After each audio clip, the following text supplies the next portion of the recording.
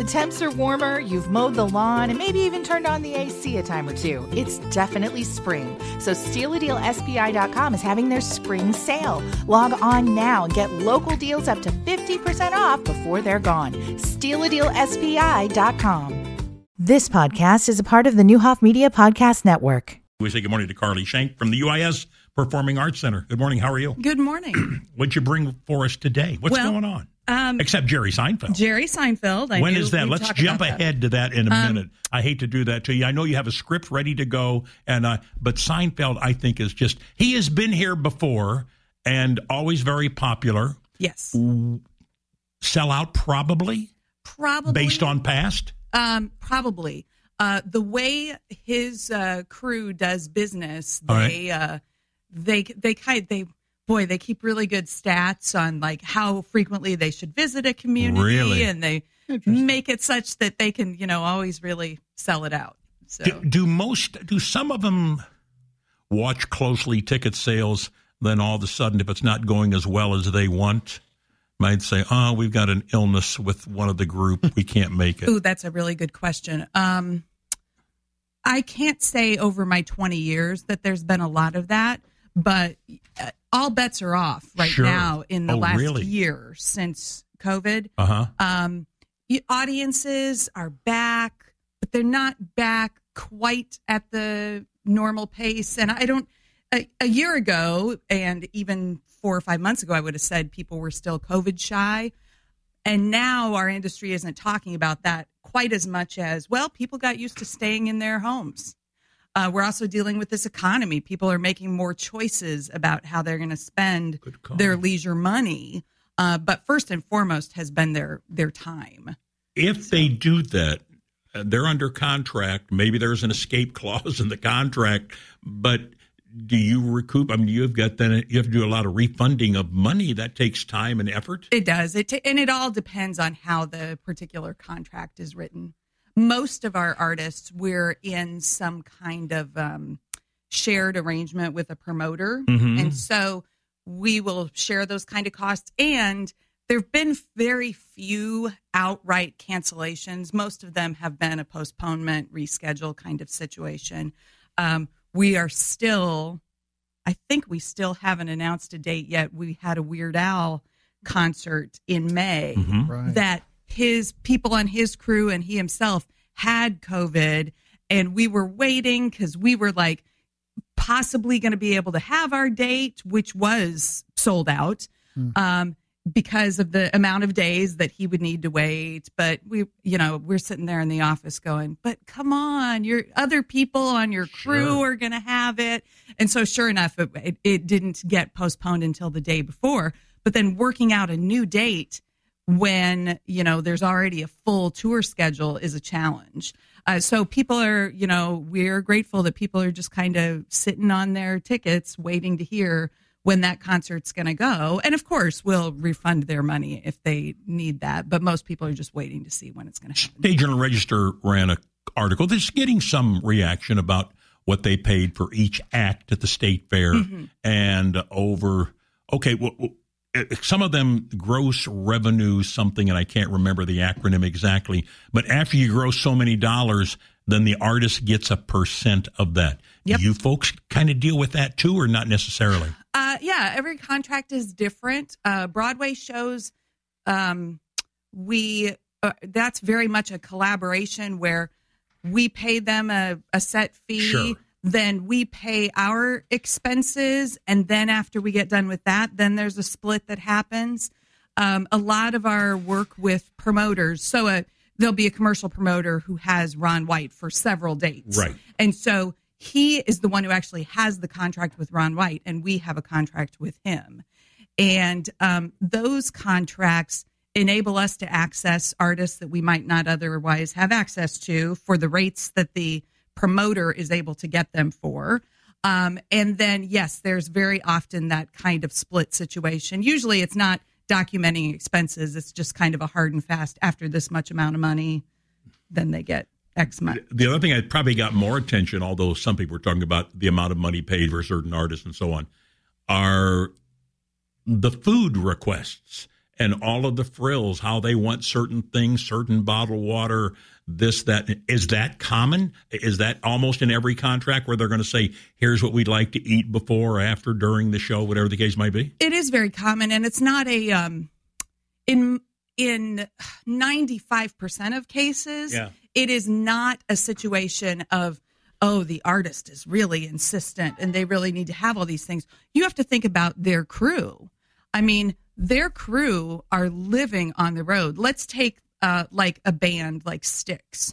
So if they're on even a really short tour, the road people will roll in at 8 o'clock in the morning, load the whole show in. They will take naps all over the building in the middle of the afternoon if they can. They'll do the show, load it out, get on a bus at 1 a.m., travel to the next city, sleep in the next city's loading dock, and get out and do it all again. Like, the crew does not have time to go to a restaurant.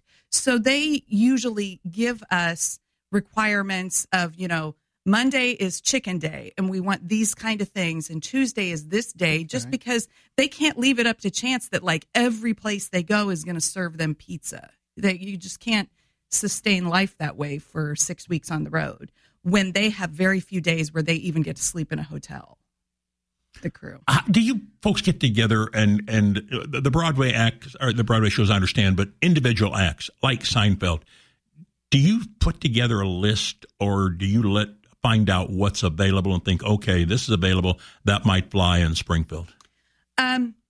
So usually the promoters come to us with acts that they have access to. Okay. We get notes from agents, and sometimes we ask our promoters that we work with, hey, we see that this person is on tour. Is that somebody that we could maybe access?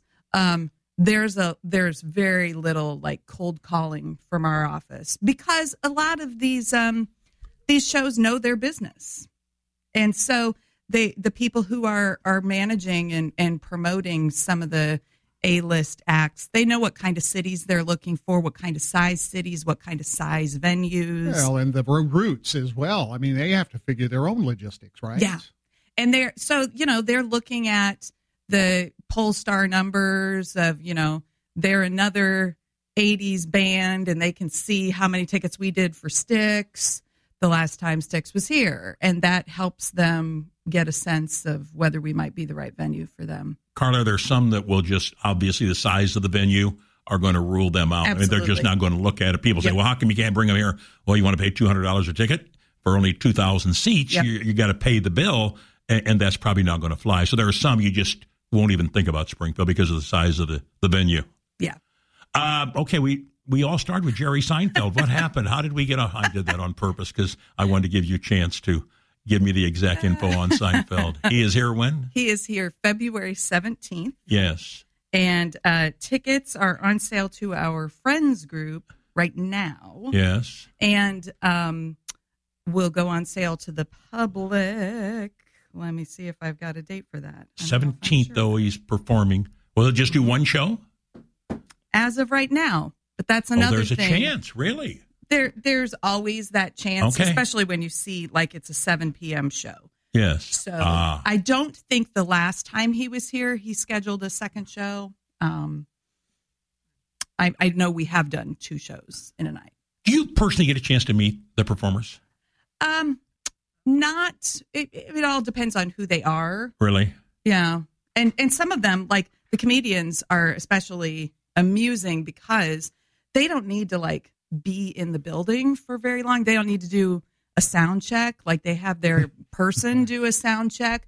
So lots of times they walk into the building, if the show's supposed to be at 7, they might be walking into the building at 7:01, assuming there's a 5-minute hold, and never step foot in a dressing room and walk right on stage and walk out while the applause is still going at the end of the show. So on the bus or in the car, and they're out of here. That sometimes. How was Ron White one of those type people? Do you remember? No, actually, Ron White will go and meet with anybody. Really? Both before and after? A little bit like that. Ron White was in our loading dock on Thursday, March 12th Yes. 2020. Oh, right. Yes. And we knew that Sangamon County was going to shut things down Saturday at midnight. And so this was a Thursday. We were all good to go with our Thursday show, with our Friday Josh Turner show. And then at 5:15, the governor said, effective immediately, stop it all. Right. And so we had workers and volunteers starting to come in, and Brian Reeves, our director, had to get on the bus and say, sorry, Ron, we're not going to do this show because the governor says we can't. So You're here for a reason. I am. Heaven forbid we would get to that. But let's try. What's going on? So I'm here to talk about some of our local arts and arts education initiatives. Okay. The most upcoming thing that I want to talk about is that we have scheduled some sensory-friendly events, often thought of as being very good events for folks who are on the autism spectrum to attend. And we looked around the community, and there's a little bit of activity happening for those folks and those families, people who care for those folks, but not a lot. And we really wanted to make a contribution there. And so we've got a couple of events that are appearing both on our school series during the daytime, and then also an evening performance of those. And in November, we have a musician who is based out of Champaign that we have presented many times before. He's a nationally traveling musician. Chris Valillo is his name.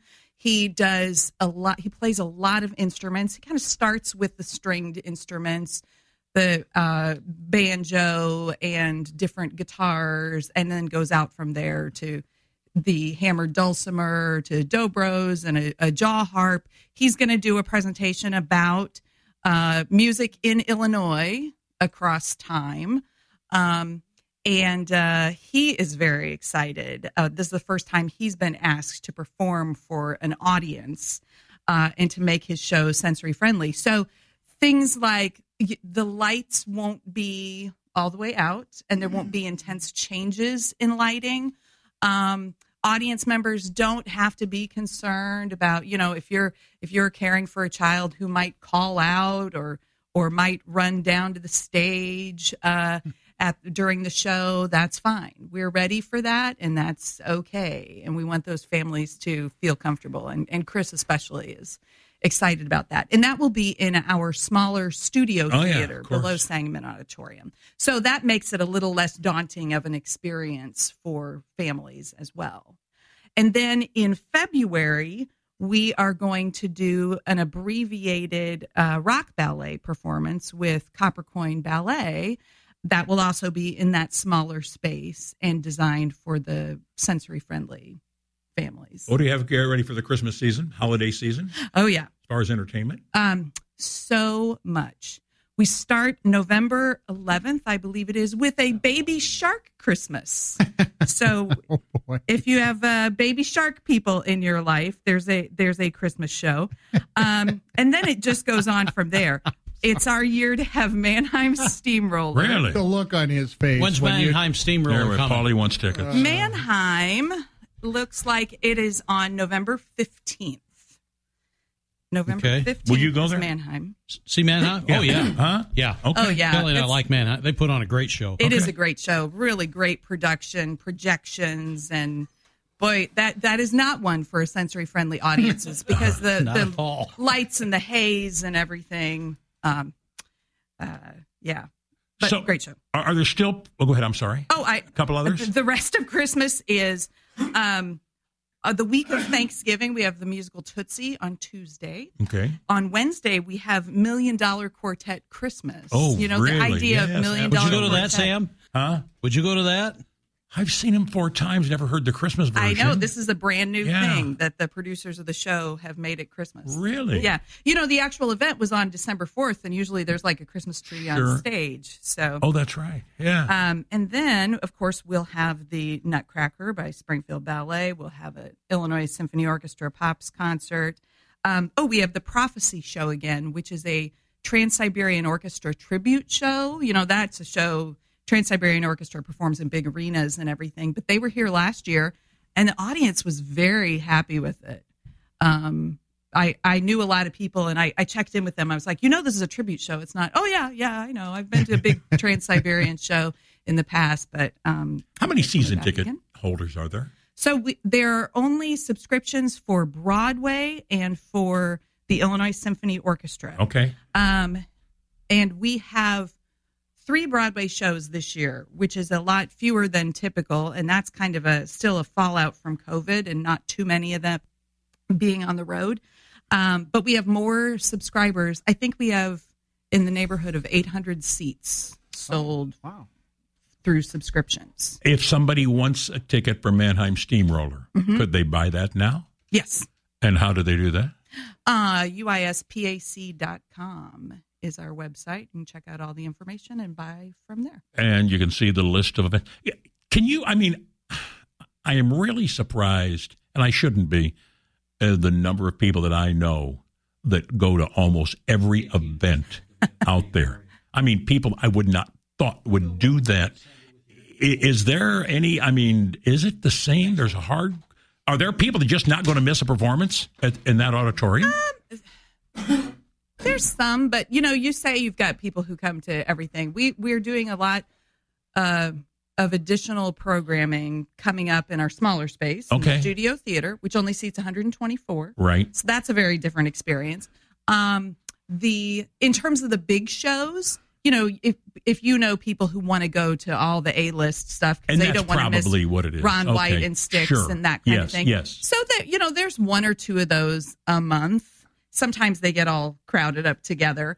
And then there's there's a lot of additional community events. Things like I bet your friends aren't going to the Baby Shark Christmas show unless they're He still doesn't know. I don't even think he knows Baby Shark. No, he has no clue. The look on his, that's why I was laughing. It's that blank look staring into space. Out of 365 nights, how many are you using the auditorium, this performing center?